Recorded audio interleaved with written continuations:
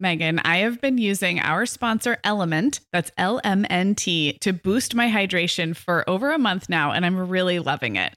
I'm just not very good at drinking plain water, and I love the taste when I pop one of these little packets. I like orange or grapefruit into a big bottle of water. It's kind of fruity and salty, and it just helps me hydrate better overall.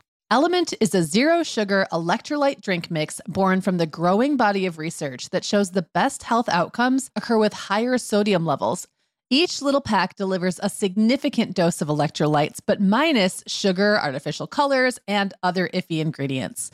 Element's flavors are so unique, like fruity watermelon salt and spicy sweet mango chili.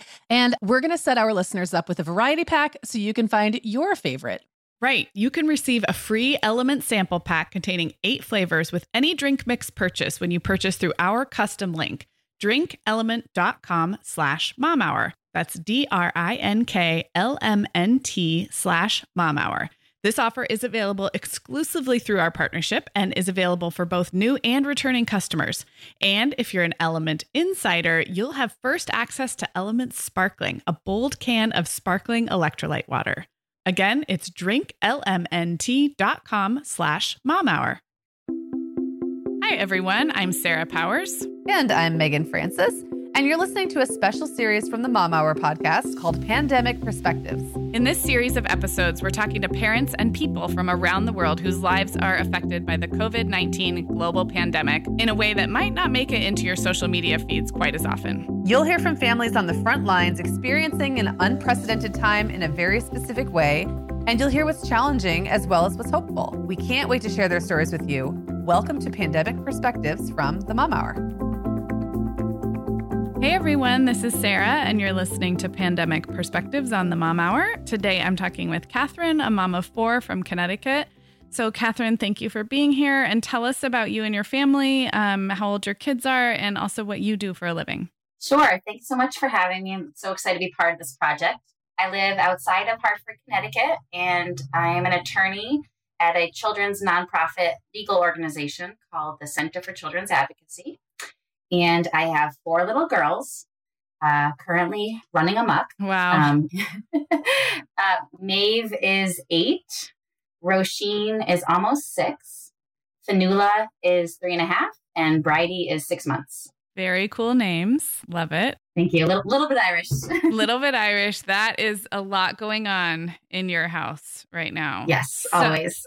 So I'd love to know what your work life looked like before all this happened. We're going to talk about what's changed, but just to paint a picture, what were you out working in an office? Were you out seeing clients and seeing families out in the world? Were you working from home? And what was the childcare situation before all this happened?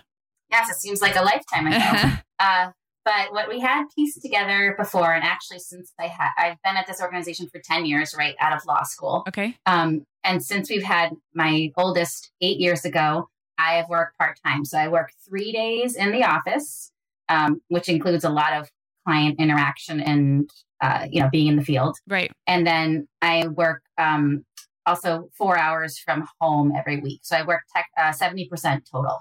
And in the work you do with clients, would you be seeing children themselves or families, or more interfacing with social workers? Paint me a little picture of what that client work would look like normally in normal life. Yeah, sure. Yeah. So all of the above.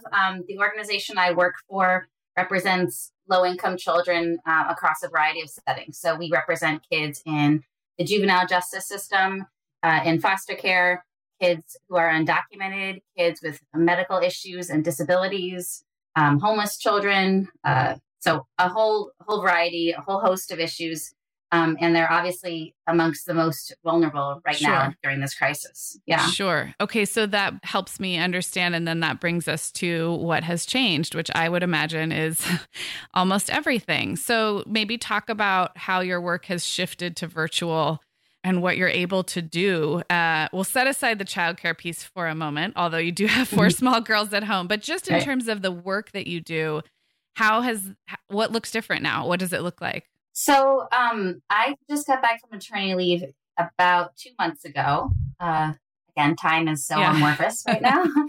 So when was that? 2 months ago, I guess. So I was only back about, just over a month when this all kind of happened. So the way my work has shifted is that I obviously am interacting with clients very differently. A lot of our clients, again, they're all low income, so they access to technology is challenging for them, Right. and just communication in general can be challenging. And of course, during this crisis, they have a host of other issues laid on top of the normal challenges of poverty. Yeah. So the interaction has been different in that way. And obviously we're very understanding, but it's just harder to connect. And the work that we do is very personal and it's very deep. And it's really talking to people about the most difficult parts of their lives. And so it's hard to have those conversations virtually. And it doesn't always feel as sensitive as I would like it to be. Yeah, I think that's a really good point. I'm glad you brought that up because technology is playing a really wonderful role in a lot of our kids' lives with learning, but when you really are talking about that human connection, it isn't a direct replacement. I'm wondering if you can give some examples, not of specific clients, of course, but of some kids and families in crisis that we might not understand, but the types of things that maybe are being just completely put on hold right now or backburnered, things like you mentioned juvenile justice. I'm just curious, are there certain areas of your work that have kind of ground to a standstill, or is everything kind of proceeding virtually? Yeah, it really depends on the different systems. So most of my individual caseload focuses on children with disabilities and making sure they get access to services in school. Okay. And so I do have clients involved with the juvenile justice system, and that does look very different. For example, probation is working remotely, or most court hearings are held off right now. Right. So that does look different. And there's also a lot of concern about children who are locked up in facilities right now because those facilities are being ravaged by the virus. Yeah. So that's another thing that looks different and is scary. And then so that we every attorney in my office has individual cases, and then we all do systemic work. So we all help write legislation. We all file systemic complaints on behalf of clients, a group of clients. And we all work at a district and state level. And so a big part of what we're mobilized doing right now is understanding the response and understanding the legal obligations of different players. Mm-hmm. So what do districts have to do? What does the state guide them to do? And so that's kind of what I've been the most focused on is making sure that my clients get as much of a quality education as they can. And it's been really heartbreaking. Yeah. It really has been. I mean, to see the disparity between, I have a kindergartner, a second grader, a preschooler who I have done almost nothing for. She's absorbing. She's of preschool age. She's of preschool age. I heard her saying letters yesterday. Yeah. It's fine. Cool. And the baby, the baby. But so seeing my children navigate, the apps and the logins and the passwords and the tons of programs. And I mean, a lot of people are complaining about it, and it's challenging. It's very challenging for us, and we're trying to kind of navigate new waters. But to know that my clients have been sent home for weeks with worksheets and very little interaction with staff, it actually keeps me up at night. It really does. It really breaks my heart to see that they're in this situation. They're already the kids who need the help the most. And I don't want to at all indicate that this is a deficit in the staffing or how much teachers care, because the teachers care immensely. And I know they're doing their best in a total time of crisis that it has no parallel. Yeah. So I know that they're doing their very best. And I know some of the clients are, can be difficult to reach for all the reasons that we discussed, which are very valid reasons. But overall, the quality of what they're receiving is far, far less than what my children are receiving. Yeah, I hear that. And how is the working from home with 4 little girls going for you? What have you made work? I think my biggest challenge is not, first of all, I'm kind of like you, and I love routine. I love structure. I like numbers. I like to know what I checked off my things. but yeah, it's hard to feel a feeling of accomplishment or satisfaction, to think, to close up the book and to close up the laptop and think, I put in a good day's work. Yeah. Because it's just so sporadic. And my husband and I have worked really hard to figure out the chunks of the day. So I get up earlier and do, maybe 2 hours. But of course, between those 2 hours, I still have to feed the baby and, deal with everyone running into this room. And also, nobody else is up at 6 a.m. Clients don't want to talk on the phone at 6 a.m. Right. So there's that practical aspect. He gets the bigger chunks of the day and I kind of fill in the pockets. And he's very, very amenable and very understanding and accommodating. But I also don't want him to have the stress of not getting his work done. Right. And so we really do have to go back and forth with the 4 girls. I mean, I guess 3 of them still nap sometimes. So that's pretty good. I mean, today we had all 3 napping at the same time, which is, amazing. Unlocking eureka moment. Next level. Yeah. Yeah. And then the 8-year-old's like, I don't care what you're doing right now. Yeah. But a lot of people talk about screen time, and we're a pretty low screen time house in general. That's really just because of the rhythm of our day. And because my 3-year-old becomes crazy when she has too much screen time. Yeah. So it's not that like, oh, I feel guilty. I can't, I can't have screens. It's that her behavior is affected for I have one. The rest of us. I have one like that too. So it's and I think that's overstimulation is not good for her. Yeah. Yeah. So it's the older 2. I would be fine with if they have more screen time, but if they're having it, she's having it, and it all goes off the rails. So. Yeah. Well, we've talked a little bit about what feels hard, both at work and at home. Are you seeing points of hope, or are there little things either at home or at work that feel hopeful to you right now?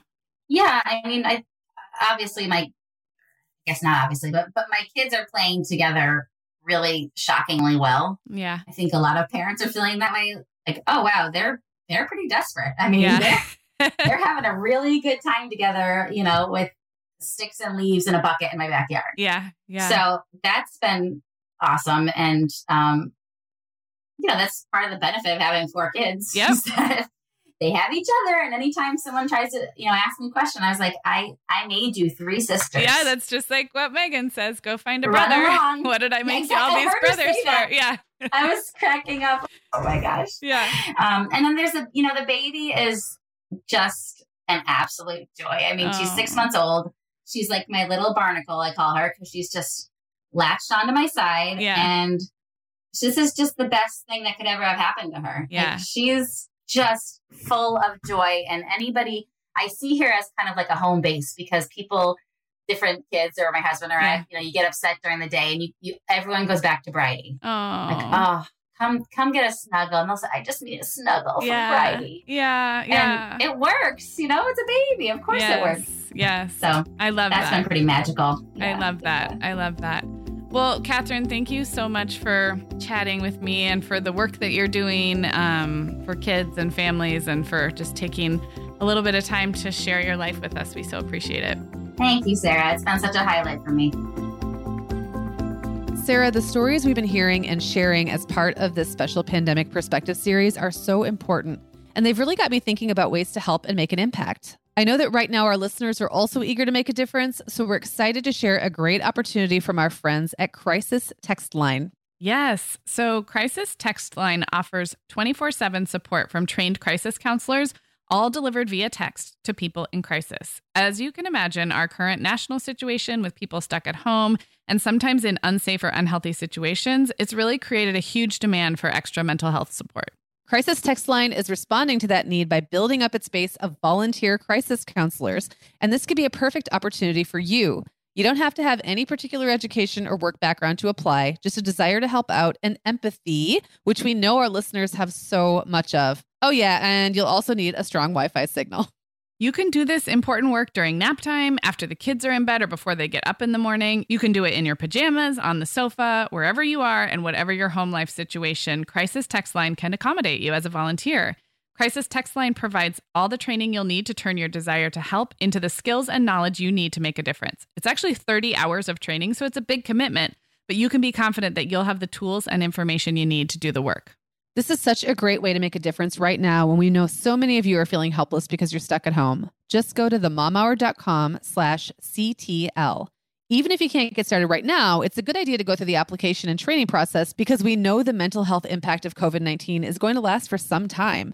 Applying to become a crisis counselor is a great way to start the ball rolling on a volunteer opportunity that could be really rewarding and impactful now and in the future. And if you're having a hard time right now and you need some help, you can also get support right now. Text GO to 741-741 and you'll be connected to a trained crisis counselor. It usually takes less than 5 minutes to connect with someone who can provide a listening ear. You don't have to be in a dire situation to reach out. Crisis Text Line really is for any situation where you need some extra help and support. Again, if you're interested in applying to become a crisis counselor, go to themomhour.com/CTL to get started. Or if you could use some support yourself, text GO to 741-741 and you'll be matched with a counselor of your own. Again, that's themomhour.com/CTL to apply to become a volunteer crisis counselor, or you can text GO to 741-741 to be connected with a crisis counselor. Hi, everyone. This is Megan, and you're listening to Pandemic Perspectives on the Mom Hour. Today, I'm talking with Robin, a mom of two who lives in Washington State. Robin, tell us about your family and what you do for a living. Well, I live in a moderately sized town in Washington State. I am an emergency room nurse. My husband is a firefighter paramedic, and we have 6-year-old twin girls. Wow. So you're both really on the front lines, huh? Yes. Yeah. And in Washington State, there's been a lot of COVID activity. So what's been the biggest change to your current reality from how things were maybe a couple of months ago? Well, I mean, other than the kids being home from school, the routine is the same. It's now that when we go to work, we aren't just thinking about ourselves. We're thinking about what are we bringing home to our family. We're both having to strip all our clothes off in the garage and throw them straight in the washing machine and that kind of stuff. So it's more of a mental load, I think. Because we just don't know what we're bringing home, and the kids don't understand why they can't just run up and hug us as soon as we walk in the door. Do you and your husband switch off childcare, or how does that work? We actually just switch off each other. My husband works every 4th day, a 24-hour shift. And then my job, I don't have a set schedule. So I just pick up shifts between his shifts so that we don't have to have any childcare. When we moved to this town, we didn't know anybody. All our family lives on the west side, so it's just us. Okay. What feels hard right now? Homeschooling. My kids are 6, and it's just so very hard to explain to them why they can't see their friends, why they can't go to school without scaring them. We've already had a couple of breakdowns with the kids being scared that everybody's going to get sick. And it's hard to explain it to them in their terms. And then just the homeschooling is, it's rough. We haven't gotten a lot of guidance from their school district. So we've been kind of trying to just do it on our own. And there's just a lot of emotions right now on both sides. And I think the stress of the pandemic is just, carrying over into all our daily lives. So everything seems harder. I think if the school would have been shut down for some other reason, like, I don't know, a flood or a fire or something like that, we wouldn't be carrying this emotional stress that is causing everybody to be on edge. Yeah, I totally agree. And in your state, how long ago did the schools get shut down? They got shut down the middle of March. So yeah, the school thing is really tricky. And I also imagine, when you're talking about this, this sort of stress soup we're all living in right now that makes everything seem hard, that's got to be doubly hard because you're literally going out into it. It's not even like you can just retreat into your household and pretend like it's not happening in the outer world, right? So what's that like for you and for your husband? Well, it's really stressful. It's very hard at work because all of the staff is very stressed out. We're all worried that we're taking it home. We have a couple of staff members who are immunocompromised themselves that are having to work somewhere else. But I mean, really the biggest thing is, I don't even know that it's bringing it home to the kids. I mean, yes, I don't want to bring it home to the kids, and we shower when we get home and all of that stuff. It's more of this just fear in the back of my mind that I don't want to die and I don't want my husband to die. And, we've already made a plan for what to do with the children when both of us get sick and, we have to send them away. And it's just really scary thinking about those things. I mean, we had of course already had a living will and all that kind of stuff of what to do with the children if we died, which, that was always like far off in the future and we weren't worried about it. But this like makes it real. Like, I'm so glad we already had that plan in place, and like just carrying that around all day that, you don't want your children to grow up without you. And that anxiety every day is very weighing. Yeah, because I think when most of us make our living wills or our whatever plans we have for our kids, buy our life insurance, what have you, we're kind of, we know that it's really just the very, off chance that something was to happen. And now those chances are obviously increased. And not only are they increased, but like our feelings about them being increased are also increased. So it's just so front of mind. Yes. Does your hospital have COVID-19 cases actively in it now? Yes, it does. I wasn't sure. I know Washington State was hard hit, but I wasn't sure if that was true where you are as well. Yes, luckily we have not been as hard hit as Seattle, but we do still have a lot of cases. And I work at the largest hospital in my city, so we just automatically have the most because of our size. Yeah. How does it affect your husband's job? Is he, as a firefighter and a paramedic, is he being called to a lot of homes where people are in trouble and distress? Or is it more like he's just interacting with so many people in a healthcare setting that there's a good chance he's, being exposed at a higher rate than someone sitting at home, obviously? What's changed for his job is that before, if there was a 911 call for a medical, they all get to the house, they all rush in to help this patient. And now, because of the COVID, they're basically sending the paramedic in first and not everybody else to make sure that it's not somebody with COVID symptoms. So that's scary because he is the paramedic. So he's the one that's going in first to make sure that this isn't a respiratory patient. They're like, hey, you go in there. Yeah. Okay. I can see how that would be really stressful. Wow. Okay. So those are some hard situations. And let's take a look at the other side. What feels hopeful to you right now? Right now, I know that this might sound kind of silly, but the weather. No, that does not sound silly. Yes. Not at all. It snowed yesterday, but the weather forecast for the rest of the week is 50s and 60s. And I think it will just feel so much better to get outside and just walk around the neighborhood, have some sun on our faces, go for a bike ride, just whatever, get out of the house, because the last week or so has either been rain or snow. And we all just feel kind of confined. You can only, use your tablet so much. You can only watch so many movies. You can only do so many crafts. And I think we're all just really excited to get outside and breathe the clean air. I don't think that sounds silly at all as someone in another place that is finally getting into the 50s and 60s. And it's like, it's the simple things right now. That sounds corny too, but like sun on my face. Yes. Please bring it. Yeah.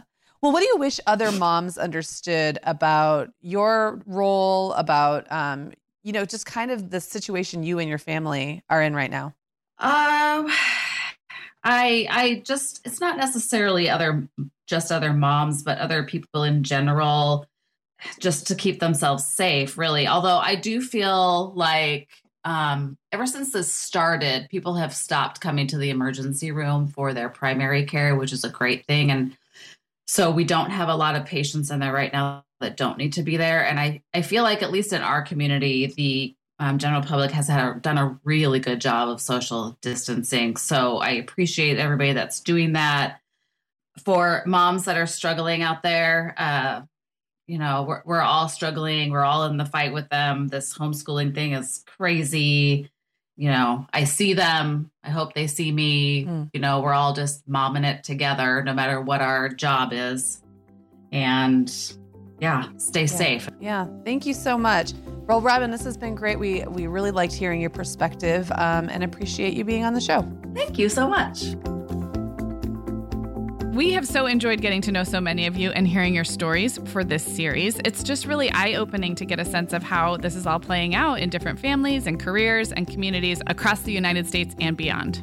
Yes, and if you've been listening along and thinking, oh, I wish they'd done a story that reflects my experience, here's your chance. We're still looking for guests to be interviewed as a part of the series over the next few weeks, and we would love to share your story.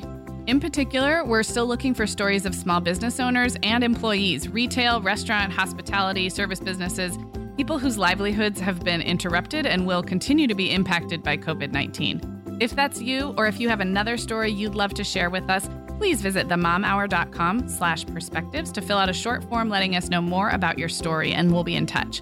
Again, that's themomhour.com/perspectives to let us know how COVID-19 is impacting you, your family, your business, and your community. We hope to hear from you soon. Hey everyone, this is Sarah, and you're listening to Pandemic Perspectives on the Mom Hour. Today I'm talking with Kyria, a mom of 2 from California. So Kyria, thank you for being here, and tell us about you and your family, how old your kids are, and what you do for a living. Yeah, thanks for having me. So I'm a teacher in the Bay Area, San Francisco Bay Area. I teach at a large, comprehensive high school, public high school. And I teach social studies. I teach primarily seniors. And my family, I have 2 small kids. So I have a daughter who is 3.5 and a son who just turned 1 at the end of February. So he's about 13 months old. And yeah, that's us. Busy at home. Yes. I guess what I would love to hear you talk about is how has the last month or so gone for you being in, first of all, the Bay Area, which is definitely a hot spot, but talk a little bit about the transition to teaching and working from home and how that's gone. I think, a lot of these interviews are with people in jobs that we don't understand a lot about. I think a lot of us kind of understand the world of a teacher, but we're not living it from your perspective. So talk us through that, and I'll jump in with follow-up questions if I have them. Sure. So it's been definitely interesting, not something I ever thought I'd have to deal with. So we found out about, I guess now it's been 4 weeks. Mm-hmm. I was actually teaching, it was Friday. And we found out at noon on Friday that we would not be coming back to school, or the students wouldn't be coming back to school. So I teach multiple classes. Mm-hmm. I had already seen my morning classes and was not going to see them again. And at first it was like, the kids were excited, right? Yeah. So they were kind of, cheering like it was the end of school, and they were happy. My seniors were a little bit worried because they didn't want to have to come back in the summer, like a snow day situation. Yeah. And keeping in mind, were, just for our listeners, keeping in mind, this is almost a month ago, and we didn't know, we didn't have the context that we do now. I mean, I know just locally, we thought, okay, we'll be back in a couple weeks, or we won't, or we'll make it, like you said, we'll make up snow days. Because at the time, I live in Southern California. At the time, the state hadn't said anything. Anyway, I just want to interrupt with that context because, of course, no one would be cheering today, but it was a very different world a month ago. So keep going. Oh, yeah, totally. I think the kids thought for sure, this will be a week or, whatever, and we'll be back.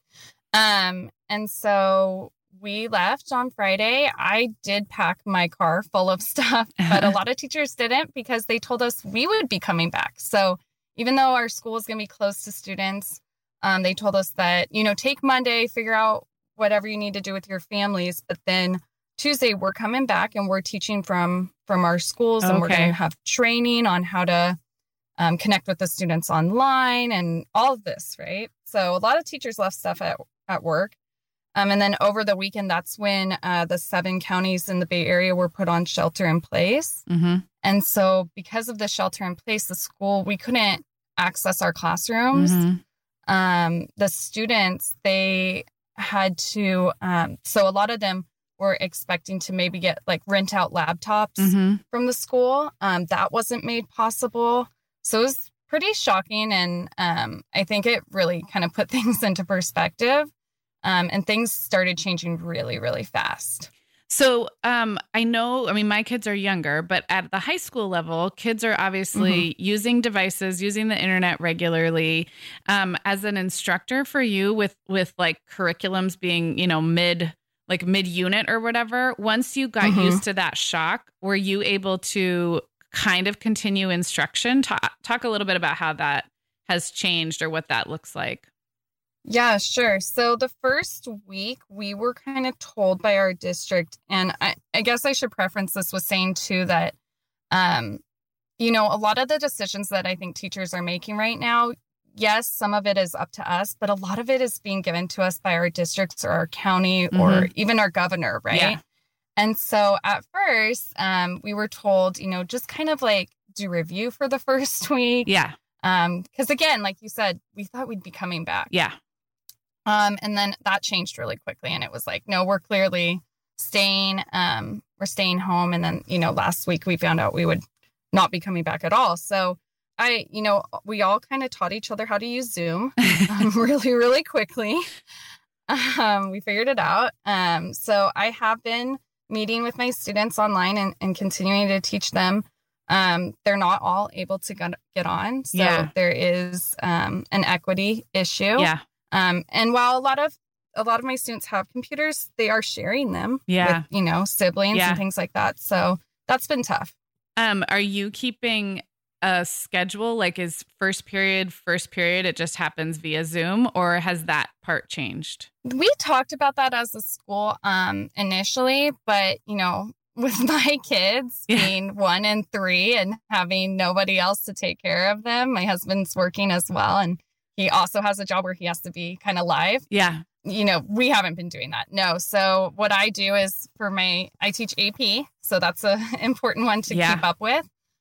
So for them, it's the same time every day. So every day I hold class at 10 a.m., but I record all my sessions. So I don't have every kid present in the class at that time. And then for my other classes, same thing. I'm recording at specific times during the day, but no, it's not like first period meets at this time, second period meets at this time. That's so interesting because I have a middle schooler and then elementary schoolers, and that's not how their day works anyway. Like, as much, but I didn't know at the high school level. So that's super interesting. What are you observing about the seniors in particular and all of the high school ages? Like, are the kids, how are they taking this? Do they have a broader context for how their world is being affected? Are they worried? Are they just thinking about things like prom and graduation? I know that's a big, I'm asking you to generalize to some extent, but I don't have teenagers in my house. I'm curious what you're observing about the kids and how they're doing. I'd say it's a pretty mixed bag. A lot of them are really sad about not seeing their friends. Yeah. A lot of them,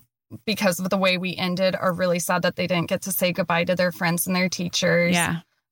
They're obviously very disappointed about no graduation and no prom and no senior activities. Yeah. So I've heard that a lot. Our counselors are still reaching out to students. So I do know that some of them are pretty depressed right now. But, then there's others who are just happy that they don't have to get up and go to school every day still. So, I think that it's a little bit of a mixture, but they are worried. They were very worried about college admissions because some of them didn't get to visit colleges yet. So they aren't exactly sure where they want to go. And they didn't get the chance to tour schools. Yeah. A lot of them are nervous about the high stakes tests like the SAT and the AP exam and things like that. But we've heard that with the AP exam, they're still going to be taking it. It's going to be slightly different.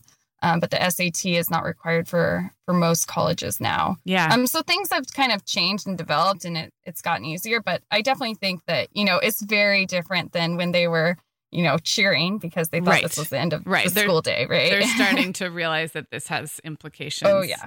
For them. Well, and then let's talk about your life as a mom with a 1 and a 3-year-old, because that is not easy on any day, but let alone when you are trying to be a teacher. How are you doing it? Like, what are the kids doing when you're trying to teach, and how have you found a way to do that from home? Yeah, so I pulled my students and I asked them, like, how's this going? And a lot of them were like, could you please not have us meet at 10 a.m. because I'm not up yet or whatever. And I was like, that's the only time I can do it, right? Because that's when my son naps. Yeah. And so, I am meeting with them when my son is napping. My daughter, unfortunately, gave up her nap right now, right during quarantine. So no, for her, she's pretty quiet and she'll just sit and watch a TV show, or she'll, do like an app on my phone or something while I'm teaching. But she's definitely interrupted, her fair share. Right. And luckily, like, I think the students kind of get a kick out of it. Yeah. But it's been tough. My husband and I every day have to go through our schedules and kind of figure out. And there was one day where I couldn't get on because my son was not napping. And I had to, send a quick message to my students and say, hey, I'm really sorry. It's probably going to be like another hour because, my husband had a client call, and they were very considerate and they understood, but it's hard. Yeah. Yeah. Well, that kind of leads to my next question, which just is, in general, is there one particular area that feels really hard right now? It could be work, it could be personal, but what feels hard? I think knowing that we're not coming back. Yeah. When they announced, I think it was last week, the governor of California announced that, schools wouldn't be coming back. I think we all kind of knew that. But hearing it officially was really hard. I haven't, is my daughter's first year of preschool. Mm-hmm. I haven't broken the news to her that she's not going back yet. And I'm kind of, dreading it, right? It's going to be really hard. But just hearing that finality of it was probably the most difficult. Yeah. As a teacher, we're people, right? Yeah. And so it's difficult not getting that feedback from our students and not seeing them every day. Yeah. Yeah. I really feel for the teachers because, like you said, they're in this to make a difference for kids and to be around kids. Mm-hmm. And it's just not the same as much as you all are doing, of course, but it just isn't, it's not the same. Right. On the other end, what feels hopeful right now? Are you noticing things in your community or with your students or just in your own family that's giving you bits of hope right now? Yeah, well, I think that I've gotten a lot of really positive response from my students and thank yous. Some of my students made a video collage where they all said thank you to different teachers, which was so sweet. Yeah, so it feels like the students do understand and they're really they're thankful for all the work we are putting in. And then, of course, all the memes going around and stuff on the internet about how much teachers do and how we deserve to be paid more. That feels pretty good. Good. Yeah. I mean, I have found it so interesting to watch the shift in the meme culture around quote unquote homeschooling, which everyone was calling it homeschooling in the beginning. And now it's kind of like, no, this is not homeschooling. Right. That doesn't give credit to actual homeschoolers. It certainly doesn't give credit to teachers. Like, this is something else that we're doing. So totally a different thing. Yeah. It's a different thing. Well, and I'd love for you to finish up by talking about what do you want moms to know about teacher life, or maybe offer a perspective from the end of a teacher that we're not seeing as if we're parenting kids who are remote learning and we're not teachers, what would you want us to know?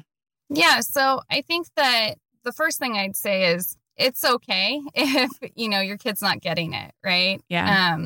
We've already talked as a staff and different ways about how, we know we're going to play catch up next year. Sure. At least in California, they're missing a fourth of their school year. Mm-hmm. And while, I'm not saying don't do the work or, just blow off the rest of the year with your kid or whatever. I think that we all kind of accept and know that there's going to be gaps that we're going to have to work to fill. So, if they're not getting something, it's okay. I think that there's a lot of kids probably in that position and a lot of frustrated parents. But the other thing is, like, in educational pedagogy, one of the biggest things that we talk about is the greatest thing you can give a kid is time. Mm. Oftentimes in public education, you can't give them a lot of time, right, to understand a concept. But I think it's really unique right now. You can give your kid a lot of time. Mm. And so if they're not understanding something and, you're working on a math problem or you're working on whatever and they're just not getting it, I don't think it's wrong to go away from it and come back a week later or try a different approach in a couple weeks or whatever. We would love to be able to do that as teachers with each individual student. And we can't always do that. But right now you have a really unique time that you can do that. there's a lot that can be said about that. So I think that a lot of parents are kind of focusing on, oh my God, we have to get this worksheet done. And, this teacher is giving us this homework or whatever, and my kid's not getting it. And I think most teachers would say that's okay. Yeah. If it gets done in a couple of weeks or it doesn't get done, it's all going to be okay at the end. Yeah. As long as you're kind of trying and you're focusing. That's all that really matters. I love that. Our teachers have said, or our school has said, that these are, and I'm just speaking for my school because not for the whole state of California or the whole country, but these are optional resources to support learning. This is not right. This is not mandatory instruction. It doesn't take the place of school. It's resources to keep your kids engaged. And that, to me, that feels like this is like a menu from which I can pick and choose. Yeah. And I recognize, I would agree with that. Yeah. It's different for every family, but I think it's helpful for parents to hear that this is, like you said, everyone is going to be a quarter of the year. They're all going to be in the same boat in terms of having missed. So it's not about keeping up at the pace we would have been if we were in school. That's not the goal. So. Right. And like you said, I've gotten emails of there's too much work, and I've gotten emails that there's not enough work, right? Yeah. So depending on which family you're talking about,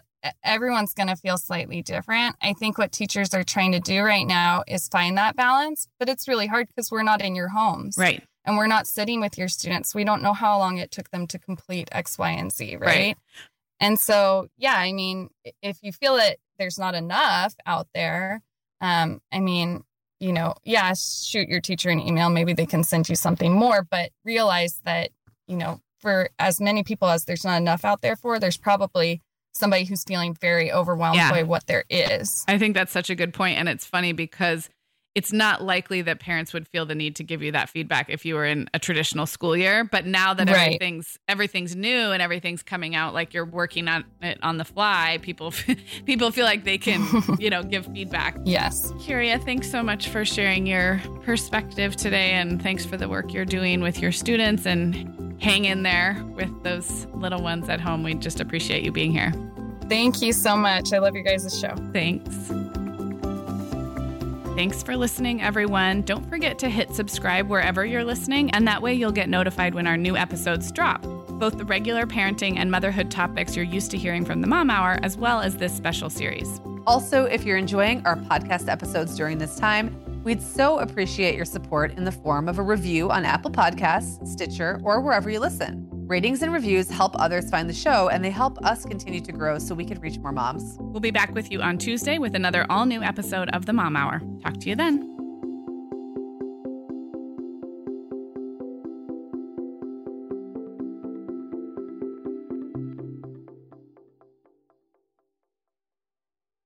Guess what, Megan? Over 10,000 teens are already using our sponsor, Erica, to help them unplug. That is amazing. Erica, that's Erica with a K, is the social media health app for teens that gives them the tools to unplug whenever they need to for improved health, study focus, sleep, and daily balance. It's so cool how this works to hide distracting apps from your phone at the touch of a button, keeping them out of sight and out of mind without deleting your data. Yeah, teens really get that social media comes with risks, including addiction, and Erica helps them build healthy habits and self-regulation that will benefit them their whole lives. Tell your teens about Erica and save 20% on the Erica family plan with promo code TheMomHour. Go to erica.app and search for plans. That's Erica with a K, ERIKA.app, and use code TheMomHour to save 20%. Sarah, I have been having just the best time making my new podcast, The Teas Made. I launched back in November, and so far I've covered topics like staying warm on cold winter walks, nurturing creativity, how to be a great host, and even Nordic secrets to loving winter. Well, I am fan number one of The Teas Made. It's got such a cozy vibe, and it seems like you've really hit your stride in covering topics like wellness, self-care, comforting rituals and routines, and home and family life. Just look for The Teas Made with Megan Francis wherever you get your podcasts, or head to theteasmade.com to find all the episodes.